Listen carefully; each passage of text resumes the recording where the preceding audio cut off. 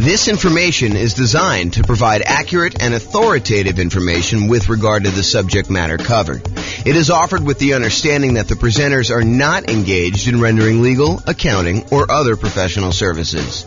If legal advice or other expert advice is required, the services of a competent professional should be sought. Welcome to the Lowell Real Estate Investing and Real Estate Financial Planning Podcast. Learn all about investing in real estate in Lowell, Massachusetts with a combination of real estate financial planning and modeling with numbers specific to Lowell, plus syndicated, more generalized recordings of live and pre-recorded real estate investing classes. Not all of them specific to Lowell. Be sure to stay tuned after the podcast for a message from our sponsors. Well, good morning and welcome, everyone. This is your host, James Orr, with a really cool class. This is a class about all of the nothing down financing options for real estate investors. A class I think many of you are looking forward to. Not everybody, but I think there's a bunch of people that are really interested in real estate investing and specifically interested in real estate investing where you can buy properties with nothing down. So that's what we're going to cover today. I will point out something that may not be obvious to new people, but is probably more obvious to people that have been investing for a while. And that is, if we're thinking about our current environment, I'm recording this March 29th, 2023, while our home prices have gone up a lot very rapidly in the last few years. They're sort of stalling out a little bit, depending on which market you are. It's a little bit of a split personality market going on, depending on whether you're East Coast, West Coast. But in general, property prices are up a lot, and they're stalling out a little bit now. But also interest rates are up a lot, and rents are up, but not quite up enough to counteract the significant increase in price and the significant increase in interest rates. So cash flow is really challenging for a lot of folks in a lot of markets right now. That is the overwhelming number of complaints I'm seeing online when I talk to people and when I look at people, what they're writing. So one of the things that we talk about a lot is, how do you improve cash flow? How do you actually maximize the income you're getting on property and minimize the expenses you're getting on property? And I will tell you that doing nothing down financing for real estate investors is sort of counter in a lot of ways, not exclusively, but in many, many, many ways. Trying to put minimal amount down in order to acquire rental property is going to be pushing against you trying to optimize for cash flow. Now, that may or may not be problematic for you achieving whatever goal you're trying to achieve as a real estate investor, because depending on what you're trying to do by buying the rental property, it may be totally fine for you to be buying properties that have not amazing cash flow, as long as you're not putting much in the deal, as an example. Not necessarily that's the only way to do it.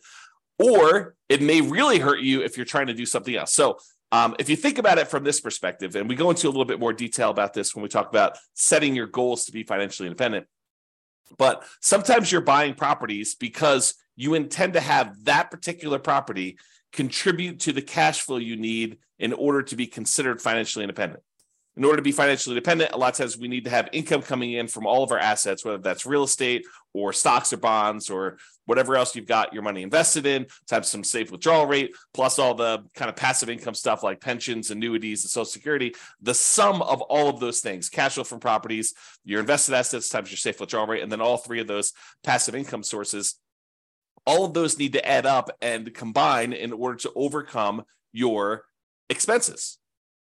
So if you're buying properties with the intention of the cash flow from them to actually help you become financially independent, then making sure that you have positive cash flow and as strong a positive cash flow as possible, kind of like the best bang for your buck, the money you put into the deal to get the best cash flow. Although maybe sometimes you're willing to de-risk by doing some things that aren't optimal from a return on investment standpoint, but they're optimal in a kind of like conservative, reduced risk safety standpoint. But a lot of times we'll take this money and we will go ahead and buy properties that are going to contribute to improving cash flow. Now, that's great if you're trying to do that particular strategy, if you're trying to use the properties in order to generate the cash flow. However, not everyone is doing that. And so it's important to realize what your goal is. Sometimes we're buying properties as like a rocket booster to kind of grow as an asset, not necessarily cash flow, but grow in value so that we can take the proceeds from that and then use that eventually to convert it to some type of income producing or pay off other properties that we have. So in other words, let's think of it this way. Sometimes you're buying properties in order to get the cash flow. That's kind of option A. Option B is you buy a property that doesn't have amazing cash flow, but that you know has got significant equity growth opportunities and some other aspects to it, like debt pay down or something like that, where you're growing your portfolio very rapidly. Then 1, 2, 3, 4, 5 years from now, you're going to take the equity you've acquired in that particular property. You're going to then liquidate that property and use the proceeds to maybe pay off the other properties you have to really improve cash flow on those. Or maybe you're going to take that and use it as a down payment to buy something that will cash flow a lot better at that point. Or maybe you're going to take that money and actually invest it in stocks or bonds or whatever it is and use your safe withdrawal rate in order to do that. Or maybe you're going to take the money and you're going to buy annuities to kind of de-risk in that way. So there are different options you do. And if you remember, although you may not have seen this before, although those that have will kind of remember. So when we think about the returns we're getting by buying real estate, a lot of times the return on equity actually goes down. It decreases over time so that the return you're getting really early on when you buy a deal is massive usually. And that's usually the highest you're getting. And then that return, if you hold it for 1, 2, 3, 4, 5 years, it actually starts to decline pretty rapidly and your return goes down. So sometimes we're taking properties that we're buying with these really high returns early on, then we're using those as kind of like rocket boosters in order to then pay off other properties. A really common version of this strategy is in the Creating Wealth book by Robert Allen. He talks about buying 2 properties a year for 20 years, and then at the end of that 20 years, taking half of the properties, selling them off, and using the proceeds to pay off the first 10 properties that you bought so that you then have 10 free and clear properties, but you had to buy 20 in order to get there. And if you're trying to do the strategy like that, then buying properties with nothing down can really help you get to that end goal. Not necessarily that those properties are going to be cash flowing amazingly, because that's the opposition you have, but that's the idea. Okay, so now that I've gone off on a crazy tangent early on, let's get right into the nothing down financing options for real estate investors, and we'll cover what they are. All right, so here they are. Here are the nothing down financing options for real estate investors. The first one is the entire creative financing family of options.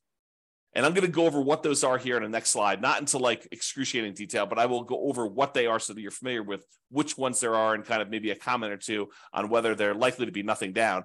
But the idea is that when you're going out and you're talking to a seller, in a lot of cases, some type of seller with motivation, they're motivated in order to sell their property, you are negotiating the terms of some type of creative financing strategy. Whether you go to a seller and you get owner financing, or you go to a seller and you take over existing debt by buying a property subject to or wrapping their existing loan, or you negotiate a lease option with the seller who's having a hard time selling a property, so you're leasing it from them with the option to buy it later. The terms you negotiate with that particular seller are completely wide open. There are no set standards by like the traditional lending institutions saying you can or cannot do this. Now, some of them there are, like loan assumption. It's going to be hard for you to do that. But for all the creative options, which we'll go over here in a second, because you're negotiating directly with the seller, those can all be nothing down. Now, I will tell you that they can be nothing down, but you're more likely to see them as some down. Sometimes a little bit down, sometimes a lot down. It's really what you're willing to do will determine how many deals you can do. For example, let's say you go to a seller and the seller says, okay, I'm okay with your creative financing stuff, but I need a little bit of money up front. I need $10,000 or $20,000 or $50,000 or $100,000 in order to do this deal. And the deal is really, really, really good. But if you're saying I only will do deals that have nothing down, you may have to walk away from that particular deal, even though it would be otherwise a good deal and would require a little bit of money down. Okay. Now, there may be another seller that's like, sure, I'll do nothing down. It doesn't matter to me at all. And you could do those. But I think you'll find more deals and a wider variety of deals. And sometimes I could argue better deals if you're willing to put a little bit down. Okay. All right. So that's creative financing. Private money and hard money. A lot of people just interchange these. I actually think of them as different. So private money, in my mind, is a lender is someone who is not in the business normally of lending money. And the most common example I use is grandma. You're at Thanksgiving dinner. You're telling grandma that you are doing this real estate thing. You're investing in some properties, and maybe you're flipping properties, and you're going to this hard money lender, and the hard money lender is charging you, 15% and 2 points. So they're charging you 2 percentage points of the loan in order to initiate the loan, and they're charging you 15% interest for the 6 months or 8 months or 12 months or whatever that you have the loan out there for. And grandma says, "Whoa, 15%. I'm only getting 4% on my CDs. I've got $500,000 in CDs. How about I loan you the money instead of getting 15%? Let's say you pay me 7% or 8% or 9% or 11%. And you say, "Grandma, that sounds great." And she's like, "Well, it's better for me. I don't want to give the bank this money, and they're only paying me 4%. I'd rather have you do it. You can make some money with it, and I get more than what I get in the bank." Or maybe even grandma says, "I'll do it for the same 4%. I might as well." And so the idea is that private money is someone that you know personally, that you've gone to, and you've asked them to become a lender on your real estate investing projects. They are not in the business of loaning money typically. Okay. And the terms of that are primarily based on your negotiating. If you go to Uncle Charlie, and Uncle Charlie is a shrewd businessman, and he's like, I would be willing to do this, but I want you to have some skin in the game. I want you to be, invested in the deal. I want you to have 10% or 20% of your own money in the deal, and I'll loan you as much as you need. And I'll even give you good terms. But it's up to you to negotiate those terms with Uncle Charlie or grandma or whoever else you're borrowing money from. Okay. And I will tell you that a lot of times this is based on trust, but there are some times when the quality of the deal matters, and the quality of deal can help. You have really, really amazing deal flow. This will be a lot easier for you to negotiate. And I think that's true universally. Okay. With all the people that you're negotiating directly with. All right, hard money. So hard money is money that is borrowed from someone who is in the business, or some company that is in the business of loaning money on deals. A lot of times it's based on the quality of the deal and a little bit of negotiation. Typically, it's only commercial loans, so you're not usually going to be able to move into these properties. There are probably few exceptions to that, but most of the time, a lender doesn't want to deal with the loan requirements of making loans to people that are going to own or occupy. The rules for that are different, my understanding. And so they do not want to make these loans to people who are going to own or occupy. They want to make them on someone who's going to buy a property, flip it, or buy it as a rental and do something like that. Okay. So typically commercial properties only, typically not good for house hackers or nomads that are trying to do this stuff. And hard money loans, they can be nothing down if you have a good enough deal, and you can go in there, and the rates on them tend to be a little bit higher. They also tend to charge some points, although not always, but it tends to be that way. So there you go. That's the difference between private money and hard money, and those are options as well. So we've covered credit financing, which I'll go over some different strategies here in the next slide. Private money and hard money, kind of the difference between those two. Then let's talk about the typical nothing down financing options for house hackers and nomads. If you're wanting to do traditional non-owner occupant loans where you're buying investment properties, you're not moving into them, it's hard to do nothing down unless you do creative financing, private money, or hard money. To go and try to find a traditional lender willing to loan you money as a non-owner occupant, buy an investment property, is going to be really hard to do. Now, if you're a house hacker and you're buying a single family home where you're going to get some roommates, or a duplex where you're going to live in one side and rent out the other, or a triplex where you're going to live in one of the units and rent out the other two, or a fourplex where you're going to live in one of the units and rent out the other three. And with the duplex, triplex, and fourplex, you can, in addition, have roommates in your own unit if you wanted to. So you can house hack in two ways. You can house hack by unit, and you can house hack by roommates. But if you're going to do strategies like that, there are traditional financing options available that are nothing down and that you can do those with.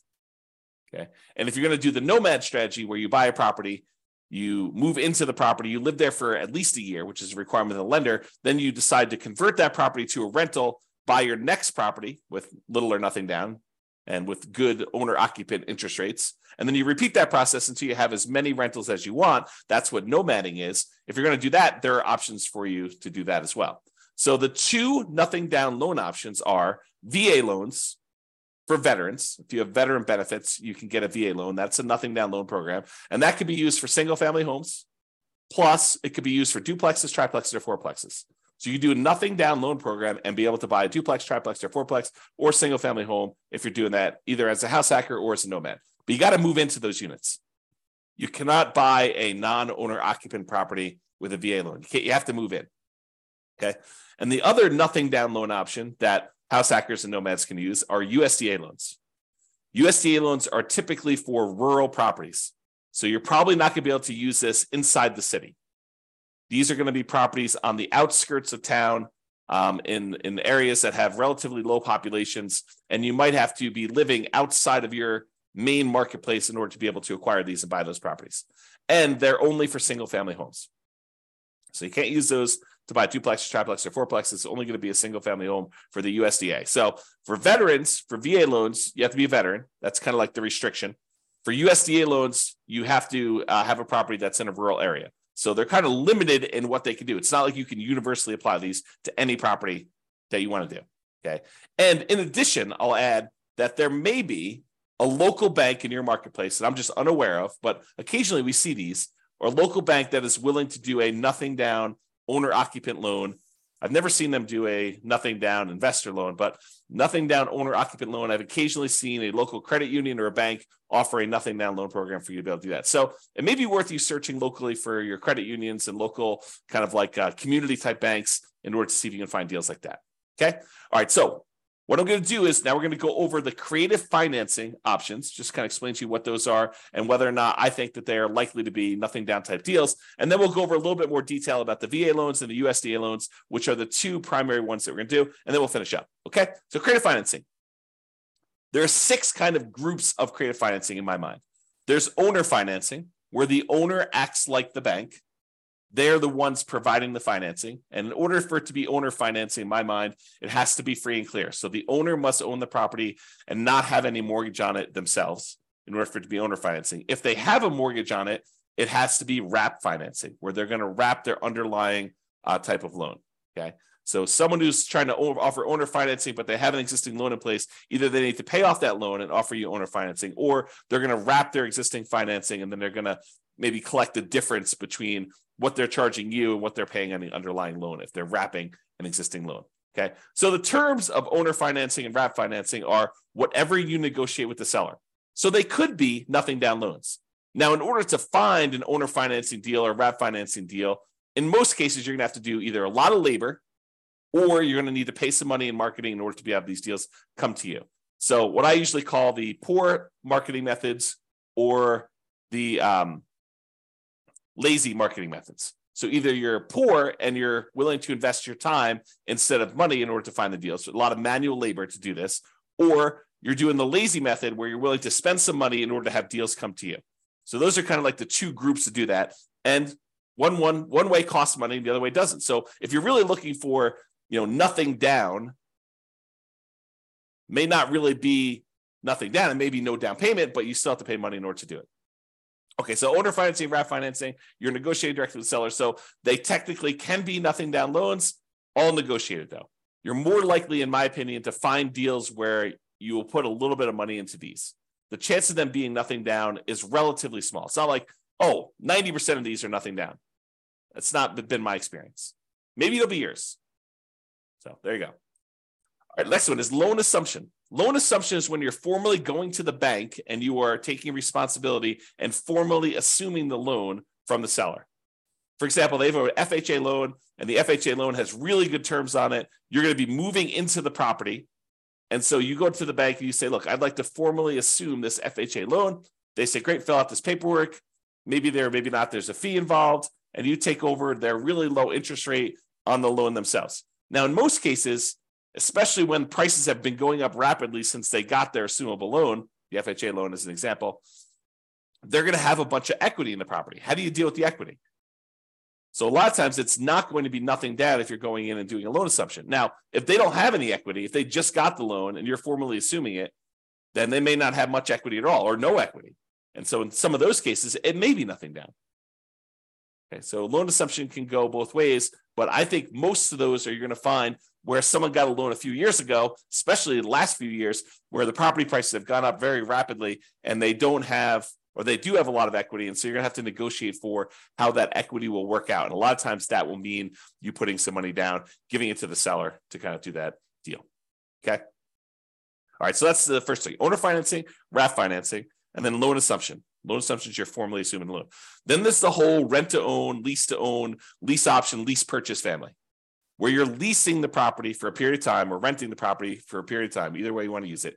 And then you're actually either getting an option to buy the property or a purchase contract in order to purchase the property for ideally some pre-agreed upon price at some pre-agreed upon point in the future, or a period of time that you have the option to do so. Okay. And so those, they could be nothing down. You could go and negotiate and find a seller who's motivated, who's like, look, I can't afford my payments anymore. I will go ahead and step in and start making your payments for you on your particular loan or on your particular property. Maybe it's rent or lease. And the seller may say, yeah, I'm motivated enough. I will do that with nothing down. I think you're more likely to find people willing to do those with a little bit down, but you could probably find one with nothing down. Then you've got the whole agreement for deed, bond for deed, contract for deed, installment land contract, where you have a contract in place, an agreement in place, where if you make payments over a certain period of time, at the end of that, you get a deed on the property. And those could also be nothing down. Again, you're likely to find ones where you have to put a little bit of money down, but you can find those like that. And finally, subject to is where you are, the seller is agreeing to deed you the property, but they're leaving their loan in place, and you would go and usually make payments on that underlying loan. There are versions of this where you don't, but it's exceptional. It's unusual. So you go in there and you buy a property, and there's an existing loan on the property, and you're agreeing to make payments on that loan, and the seller is deeding you the property, which means you are now the owner, and you're doing that. And I think those, you can find those where you have nothing down situations as well, although I think you're likely to find some where, especially in our current marketplace, where they have some equity and they'd expect to see a little bit of money. Sometimes it's as little as moving costs, right?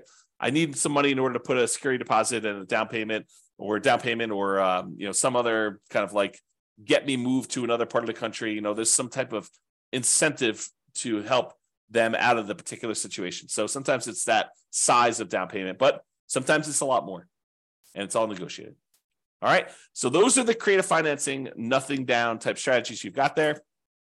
Now let's talk about the VA loans and the U.S. Department of Agriculture loans. So both of these are Nomad approved. If you're trying to do the Nomad strategy, I like these loans for doing Nomad. In fact, VA is probably my favorite loan for doing Nomad, especially if you could find a duplex, triplex, or fourplex as one of your first properties to do. Okay, so both Nomad approved. For VA, you must have the VA benefits. For the U.S. Department of Agriculture, the rural property loan has to be a rural property, has to be outside city limits. And there is a eligibility map you can look at on the USDA.gov website. You type in the address of the property, and it will tell you if it's a USDA eligible property. The link is shown here. I'll put it in the show notes if I remember to do that. If I don't, go ahead and reach out to me, and I'll go ahead and edit retroactively. But you can go ahead and look at the eligibility map, or just search Google. I mean, you don't need to reach out to me. Yeah, by the time you search it in Google, you'll get a response faster than me. It's USDA eligibility map, and it'll just show you where the USDA property are eligible. So you take an address of a property you're looking at, whether that's some property that you found through marketing of your own, or if it's property listed in the MLS, you go look at the property there. And by the way, don't take real estate agents' words that it is a USDA eligible property. You should verify this yourself. Okay, it'll be verified when you do it, but better to know before you go under contract whether it's eligible for USDA, nothing down or not. Okay. All right. So there's eligibility map for you to determine that. This doesn't apply. VA, you can do rural properties or properties in the city. It doesn't really matter. But you do need to have the VA benefits if you're doing the VA type of loan. So in both cases, 100% plus financing is available. It's 100% financing is available. With the USDA one, it's really financing, but you still have to pay the upfront, kind of PMI and stuff like that. With veterans, with the VA loan, the veterans loan, you can actually roll in your upfront funding fee, which makes it truly nothing down. So the VA loan is awesome. It's really, really good loan. A lot of times they have really good rates on them as well. Both of those are fixed rates.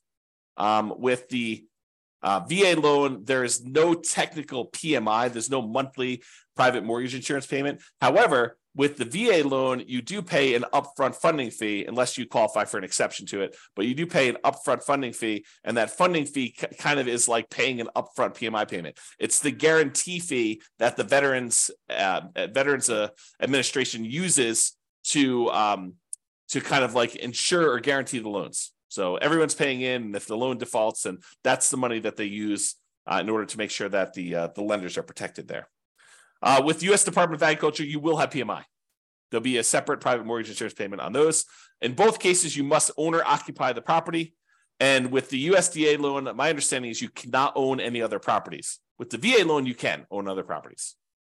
With the VA loan, you could do 1 to 4 units. You can buy single-family homes, condos, townhomes. You could buy duplexes. You could buy triplexes. You could buy fourplexes. You cannot buy a 5-unit or greater. That's a different type of loan program altogether. It's a commercial loan. But for VA, 1 to 4 units work. For the U.S. Department of Agriculture, it is not multifamily properties, only single-family homes. And in addition to that, there are income restrictions on it. So for the USDA one, you need to have hit a sweet spot where you can't make too much, but you need to make enough to qualify to buy that house. So you need to kind of be in this narrow range for doing that. For the VA loan, my understanding is there's minimum restrictions, basically saying that you need to be able to qualify for your loan based on debt to income and stuff like that. But there's no maximum income that I'm aware of for the VA loan. Check with your lender. Your lender will tell you the actual rules. With VA loan, technically you can do more than one VA loan at a time. So it's based on your VA eligibility, like how much of that stuff you're using for their loan guarantee. So if you're buying more than one property, you may be able to use it more than once or use it partially. Talk to your lender about the details in that, but it is possible to have more than one VA loan.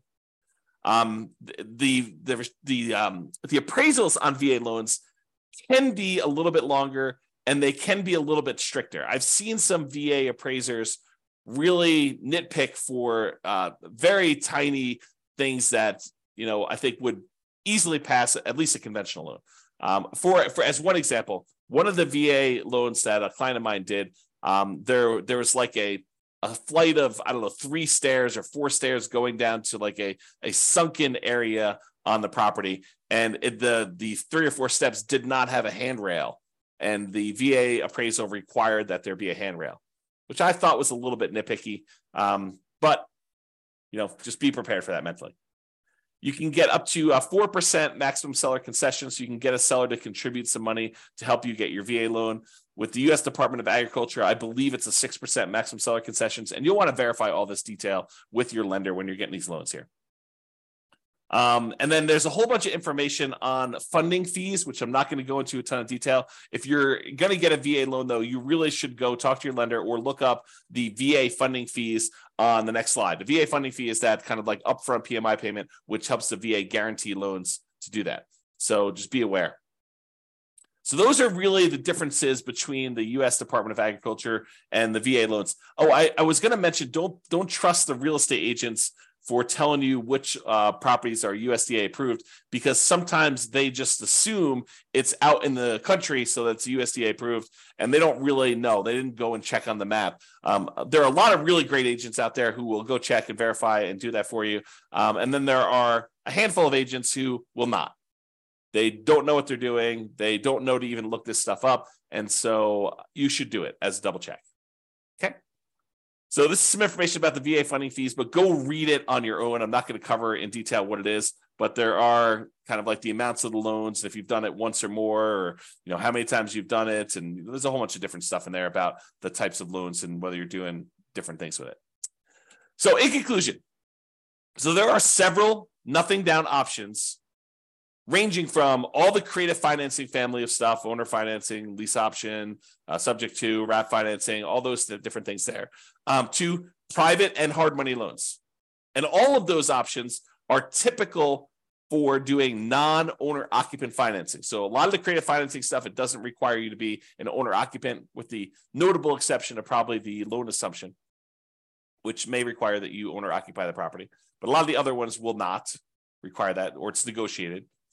But doing private money loans or hard money loans, you could definitely do non-owner occupant loans with those and buy investment property. In other words, by doing those.